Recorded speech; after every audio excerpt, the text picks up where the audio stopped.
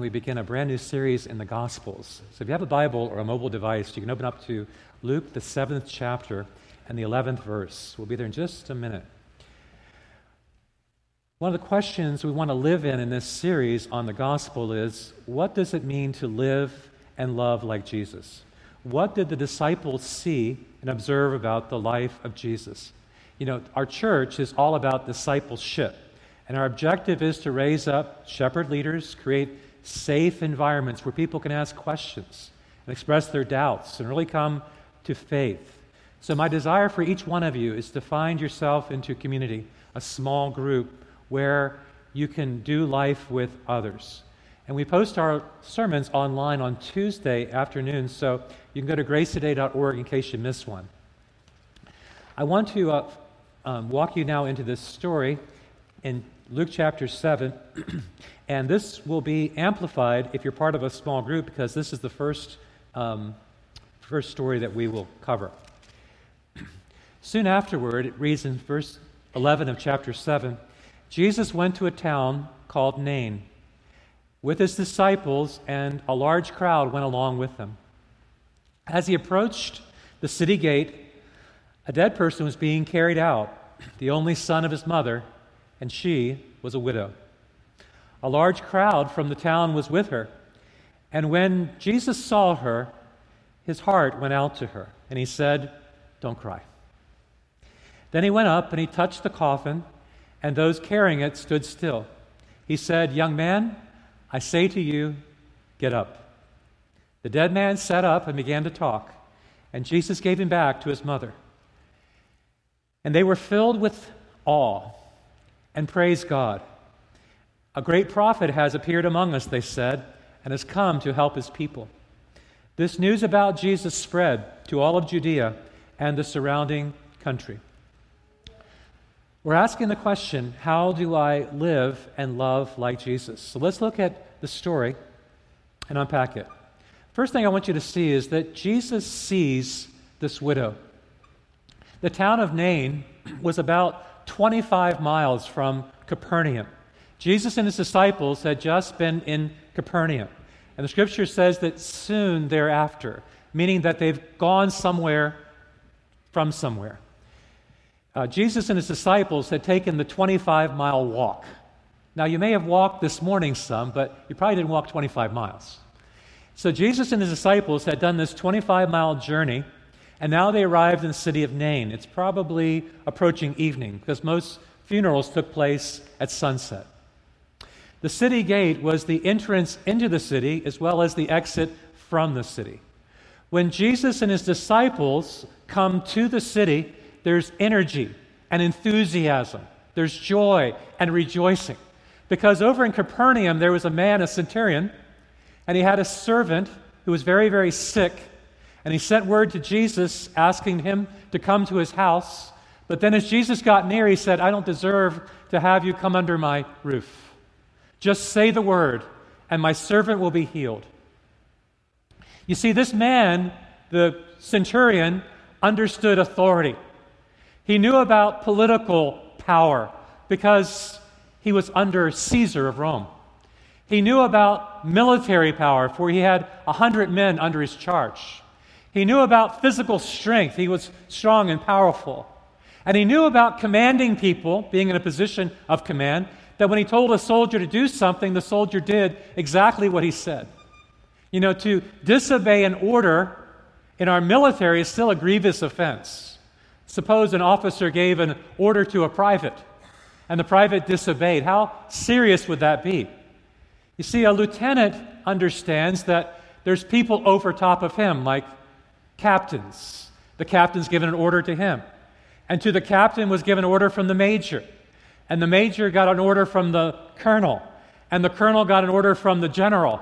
And the general is under the Joint Chiefs of Staff, and they are under the President of the United States. There's great authority.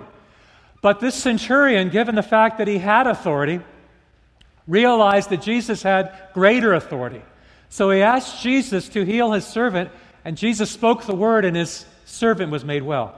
So the disciples now come to this town of Nain with great enthusiasm. Contrariwise, there was a woman wearing black at the head of a procession who's barely putting one foot in front of the other. There is no laughter coming out of the city. What they would have seen was professional mourners and flute players and grieving family and friends and weeping and wailing. And Jesus sees something that moves his heart. What does Jesus see? He sees a funeral procession at the city gate with a dead person being carried out of the city. Now, then they didn't have hearses and cars, little flags that were on your car or lights that were on. Jesus sees a woman, and she is not accompanied by her husband, for she is a widow. And widows were the poorest and most vulnerable people in society. But when her husband passed, she at least had a son. The son was the light of her life, and now her son has died. It is a sad, sad situation, a grief beyond words.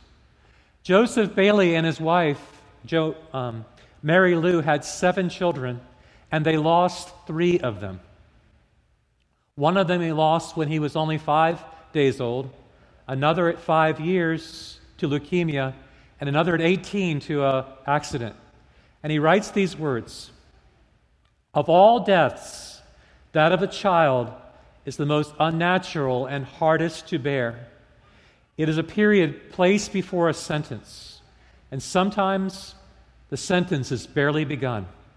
We expect the old to die, but the young life lies ahead with beauty, with its wonder, with its potential. Death is a cruel thief when it strikes down the young." Here is a young man, perhaps only 12 years old, but now he has succumbed to death, and his mother and others are burying him. So what I want you to notice is that Jesus sees her. And we ask the question, how do we love and live like Jesus? We begin to see people. Our eyes become open to the people around us. We see the soldier with his what do you call a soldier when he carries his duffel bag? Yes. We see a soldier with his duffel bag, or we see a soldier without his duffel bag. We see a student with his backpack, or the student doesn't have a backpack. We see a mom with her diaper bag loaded to the gills, or a mom at Starbucks without her diaper bag. We see the guy on the crutches, or the guy who is healthy and well. We see the immigrant at Home Depot, or working in the restaurant. We see Mark dealing with Alzheimer's. She was not looking for Jesus. Jesus is quite off of her radar. She is consumed with her own grief, her own loss. She has lost her only son. But Jesus is looking for her, and Jesus sees her. You may feel at this time that you are invisible to God, that God does not pay attention to you and what you're dealing with, that somehow you are forgotten of God, that He doesn't see what you wrestle with, that He doesn't know the pain you deal with, that you are off His radar. You may be 12 years old and feel as if God doesn't see. I remember when I was 12 years old, and apart from the issues of school and athletics, my greatest concern was my locker, that I would forget my locker combination. I spent most of my 7th grade year wondering whether I would remember my locker combination. You may be 15 years old and believe that God doesn't see what you are wrestling with, the world in which you are living, the relationships that you're in. You may be 18 years old and think that God doesn't see what you struggle with, or 25 and dealing with the pressures of career and family, or 35 dealing with the pressures of career and family. What I'm trying to say is that God sees. I don't know if she's feeling angry. Life has dealt her a heavy blow. I don't know if she's feeling overwhelmed, asking, "What will I do now?" I don't know if she's sinking into despair, asking the question, how will I get by? But we cannot hide it from God or pretend it is not there. What God calls us to is to honesty and vulnerability and reality of what we really are dealing with. And the truth is that God sees, and that God sees her. How do we live and love like Jesus? We begin to see the invisible people all around us with the eyes of Jesus Christ. Secondly, Jesus shows to her compassion. When the Lord saw her, his heart went out to her. How did Jesus live? How did Jesus love? How do we live and love like Jesus? We begin to show compassion to the vulnerable. Jesus' heart went out to her with unmitigated compassion. This is to love somebody from the gut, to love them from the viscera, to love them from the inner core of who we are. It describes an emotion that has a physical effect. It is said of Jesus that when he saw Mary and Martha weeping, that Jesus was deeply moved. Jesus was moved by their pain. Compassion is experienced when we feel tenderness toward somebody's pain. It involves viewing life from someone else's perspective. It means getting inside their shoes to see how they feel. It implies letting your heart become moved. And compassion has two big movements. The first is the internal movement of the heart, where we begin to feel the pain of somebody else. The second is the intentional effort to meet someone else's need.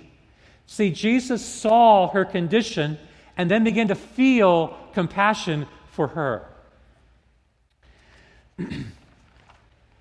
Some of you here are teachers, and you deal with heartbreaking situations in your classroom because your heart is moved with compassion for your students. Some of you here are in the medical field, and you deal with patients with severe issues, debilitating diseases, and your heart is moved with compassion for them. Jesus was always looking and seeing and feeling compassion, involving himself with others, ministering to them, helping people in need. And I just want to say there are plenty of people in our world that are unseen, who feel as if they don't matter. They are invisible, as if they don't even have existence, as if their lives don't even count. Jesus himself was a man of compassion. One of the most beloved stories about Jesus has to do with his interaction with Mary and Martha after the death of Lazarus. Martha said to Jesus, "Lord, if you had been here, my brother would not have died." Now, we don't have the tone of Martha's voice, her intonation. Did Martha say that with words of resignation? "Lord, if you had been here, my brother would not have died." Or did she say those words with words of reproach? "Jesus, if you had been here, my brother would not have died." Knowing just a little bit about Martha, I think her words were somewhat accusatory. They had a sting to them. They were brought with a little bit of reproach upon Jesus. Something like, "Lord, where have you been? Why didn't you come sooner? Lord, you're late." Can't you hear Martha saying that? "Lord, you're late. Lord, we need a word from you. Lord, your beloved was sick, and we waited for you to come. We believed you were coming, and you didn't come. But if you had been here, my brother would not have died." Have you ever been disappointed or angry with God? You expected him to show up. You waited for him to come. You prayed earnestly, believing, but it didn't happen according to your plan. Rick and Kay Warren have suffered an unimaginable tragedy in the last year. And recently his wife, Kay, posted, "Lord, it didn't turn out exactly like I planned. It wasn't supposed to happen this way." She was wrestling with her own disappointments and anger with God. What I find in Jesus is he is letting Martha vent. He is practicing non-defensive listening. Martha is mad as a hornet. Martha is indicting him for being late. But Jesus is not returning fire. Jesus simply lets her express herself. And then Martha says, "But I know that even now God will give you whatever you ask." After she feels safe venting on Jesus, letting him know how she really feels, then she seems to catch herself by saying, "But even now, even after Lazarus is dead and buried, I know that God your Father will give you whatever you ask." You see, Jesus walked in alignment with his Father. And what Jesus asked of his Father, he gave to him. Martha knows that Jesus can ask of his Father confidently. But at this hour, the hour of grief, what do you think Martha believes that Jesus is able to give her? What was she looking to get from Jesus? The best she can hope for, since her brother is now gone, is for Jesus to ask his Father for comfort. Father, comfort this grief-stricken family. Give them strength to persevere and courage to face their loss. But then Jesus introduces, if you know the story, the game changer. He says, "I don't need to ask the Father for comfort. Your brother Lazarus will rise again." Jesus is bringing hope into a hurting family. And that's exactly what Jesus Christ does. Jesus brings hope into our hopeless situations. Jesus is saying, "I know that your brother has died. I know that you've laid him in a grave. I know a stone has been rolled against the entrance. But Martha, your brother will rise again." And Martha said, "I believe that he'll rise on the last day." And then Jesus says, "Martha, I am the resurrection and I am the life. He who believes in me will live even though he dies."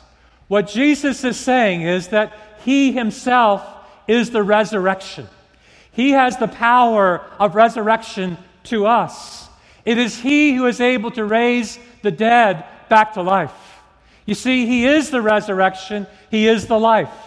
Our hope is built upon Jesus Christ because he is ours and we are his.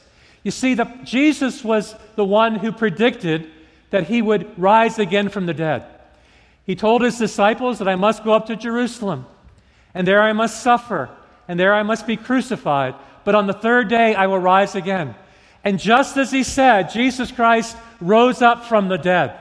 They tried to keep him in the grave by rolling a stone up against the entrance, by posting a guard, but Jesus fulfilled his promise and then began to comfort his disciples.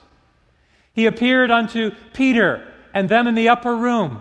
He appeared unto Thomas, who had his doubts. He appeared to over 500 people. You see, Jesus fulfilled his promise.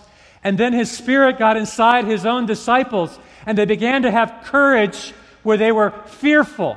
You see, the power of Jesus began to live inside of them. And Jesus began to transform lives because Jesus is the resurrection and Jesus is the life. D.L. Moody, who passed away in the late 1800s, he said, "One day you will hear about D.L. Moody's death. They will say that D.L. Moody died, but don't believe that story, because in that day I will be more alive than I ever have been." D.L. Moody was born in 1837. D.L. Moody was born again in 1855. And that which is born of the flesh will die, but that which is born of the Spirit will live forever and ever. You see, D.L. Moody is more alive than he's ever been because he's in the presence of Jesus.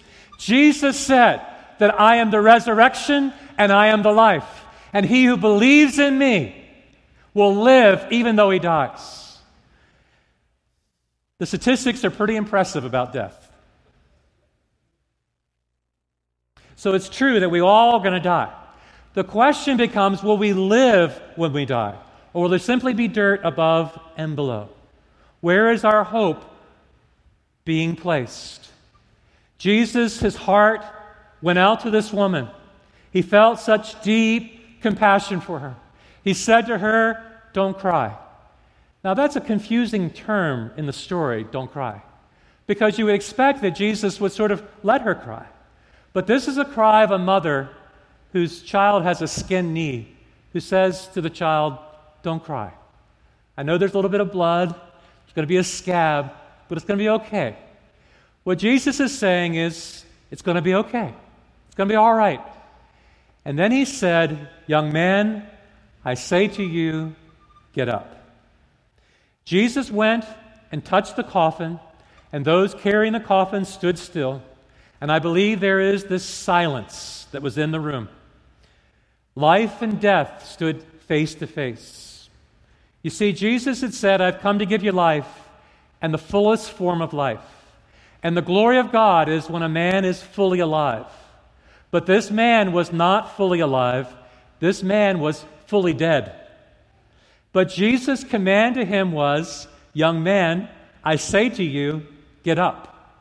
Now, often when Jesus did miracles, he would ask the person to do something, like go to the pool and wash, or pick up your mat. But when he raised the dead, he used only his word. Jesus spoke into the boy's deadness, and the boy heard him. The young man who was fully dead became fully alive by the word of Jesus Christ.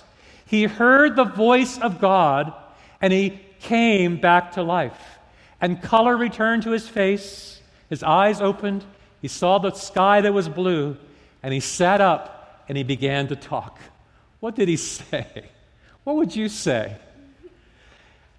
Where am I? What just happened? Why are they carrying me in this coffin? This is what I say when someone wakes me up. Was I sleeping? Jesus took authority over death. He commanded the young man to awaken. The man with no life, Jesus says, "I'm giving back to you your life." This is the message of the gospel. In the gospel, there is life. The news of the gospel is that God has come down from heaven to rescue us, to restore us. We have made a mess out of life, and we find ourselves in a mess, and Jesus stepped into that mess. He did not come to judge us. He did not come to condemn us. He came to restore us. He came to give us back our original condition of a relationship with God. We were made to have life to the fullest. We were made to enjoy life and the life He gave us. We were made to drink deeply and savor much. I have a friend of mine, and when I ask him how he's doing, he will say to me, "I'm either up or I'm getting up." I say, "How are you doing?" He says, "I'm either up or I'm getting up." My friend has been knocked down a few times in life. Life has not been very easy for my friend. He's taken his share of hits. He knows what it's like to be knocked down. It's okay to get knocked down. It's just not okay to stay down. Jesus is the friend of the person who is down. He says to the young man, "Young man, I say to you, get up." Jesus is the best friend you could ever have when you're down, because He'll always invite you to get up. He comes to where you are, and He speaks into your condition, and He says, "Young man, I say to you, get up.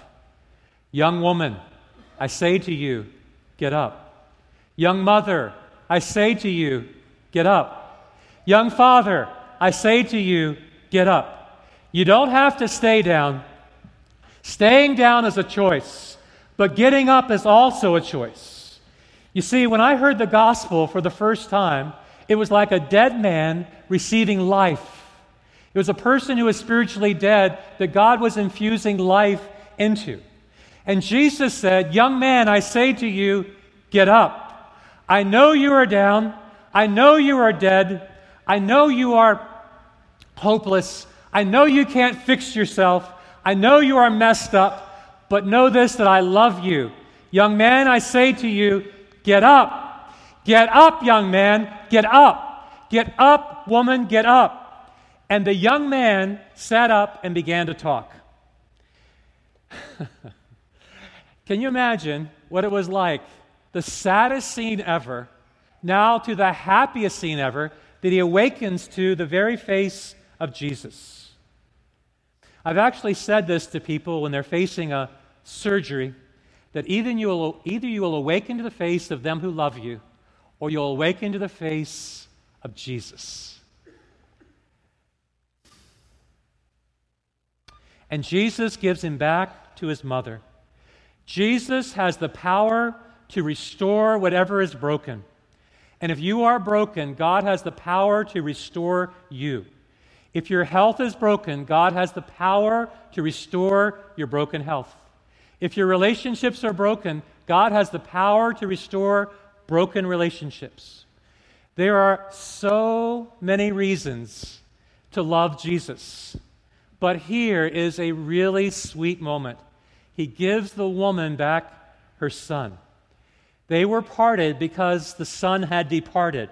But now he gives the son back to his mama. When God restores somebody, he gives them back. A person can be dead to their mother or to their father, but when Jesus makes them whole, he gives them back. You see, Jesus loves to restore whatever is broken. That's why that God deserves some praise. In the story we find in verse 16 that they all were filled with awe and they praised God. Awe is something that is often missing in our lives. Awe is like, it's so good, I don't even have words to describe it. Awe is something that we experience, but we can't quite describe it. Awe is like when a child is being born. And there's a sense of awe in the room, of God is doing something amazing. Awe is like when we see a bald eagle in nature. Awe is like a sport, watching someone play a sport, not like the Redskins, but someone playing the sport really well. You see, awe is this sense of awesome. Like, Jesus was doing something awesome. And the people were filled with awe, and they began to praise God. And everything that's awesome has its roots in God's power. God gives the eagles the wings to fly. And God knits the baby together inside the mother's womb. And God gives the ability to that athlete to play their sport. You see, when we experience awe, we say that God himself is awesome. They couldn't have helped themselves. They couldn't have saved themselves. He couldn't have brought himself back.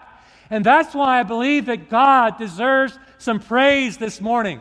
For there is none likened unto our God, who heals us of our diseases, who forgives us of our sins, who crowns our life with love and compassion, who lifts the poor out of poverty, who gives mercy to the woman, who makes the dead come back alive. Jesus is awesome. Jesus deserves our praise. Let's give God some praise this morning because he restores what's broken. Who can compare our God to anything? Who is likened unto our God? And they said, a great prophet has appeared. A great prophet has appeared. You see, it had been a long time since there had been a prophet.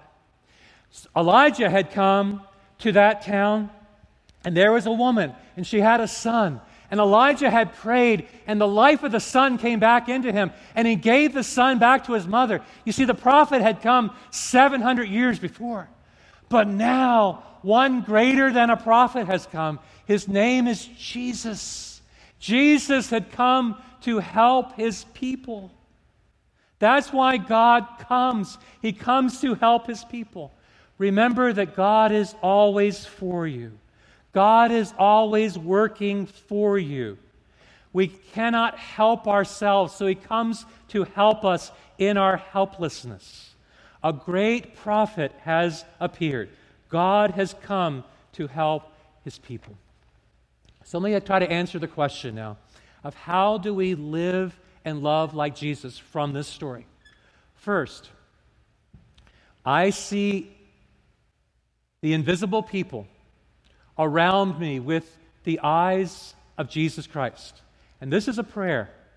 God, give me eyes to see with your eyes the people that are around me, the people that I live with, the people that I work with, the people that I'm doing life with in small group.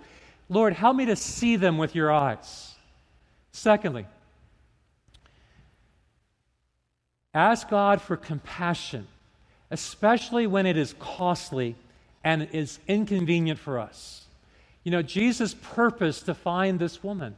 He came to her town. He came to her city gate. She wasn't looking for compassion, but Jesus gave her compassion because there was compassion in his heart. Third, allow the life of Jesus to flow into me, to make me fully alive. This morning, you may have been carrying really heavy responsibilities and feel deadened by them. You may have been living in a very severe trial and feel deadened by that trial. I want to tell you that Jesus has the power to pour his life into your life and to enable you to come alive. Fourth, to give praise to God for giving us back our life, for making us whole. When Jesus makes us whole, it deserves praise. See, praise is thanking God for who he is. Thanksgiving is thanking God for what he has done. Now, you may be passing through those deep waters now, and you wonder whether those waters will drown you. There's a promise that Isaiah said that when we walk through the waters, they will not overwhelm us. When we walk through the fire, that God will be with us. Here's a promise that will hold us, that God is with us, that God is for us, that God will never leave us. He'll never forsake us. He'll never abandon us, that our God is fighting for us. My God is with me, and I want to have the faith to believe that God is with me, that God is on my side, that God is working out his plans, that God will give me strength, that God is my refuge, that God is my God. Would you pray with me? Father, we're just beginning a series in the Gospels. And we're asking you, Lord, to unveil yourself to us, to remove the scales from our eyes, that we can begin to see and understand the gospel and the glory of your Son, Jesus Christ, and the power of his name and the power of his word. And where our hearts have become hardened, Lord, would you give us a tenderness? Where our eyes have become blinded, would you give us eyes to see? And when we're really grappling, struggling, would you give us faith to believe? Father, my prayer is that you might give to us a measure of faith to believe what you have said is true, and that your power is amazing. And what is broken in my life, what is broken in all of our lives, God, would you begin your mending and restoring? Would you give us faith to believe that we're not forsaken, we're not forgotten, that God, you are mindful of us, that you see us, and you have the power to help us. You deeply care about each one of us. Father, would you give us faith to believe? We ask in Jesus' name.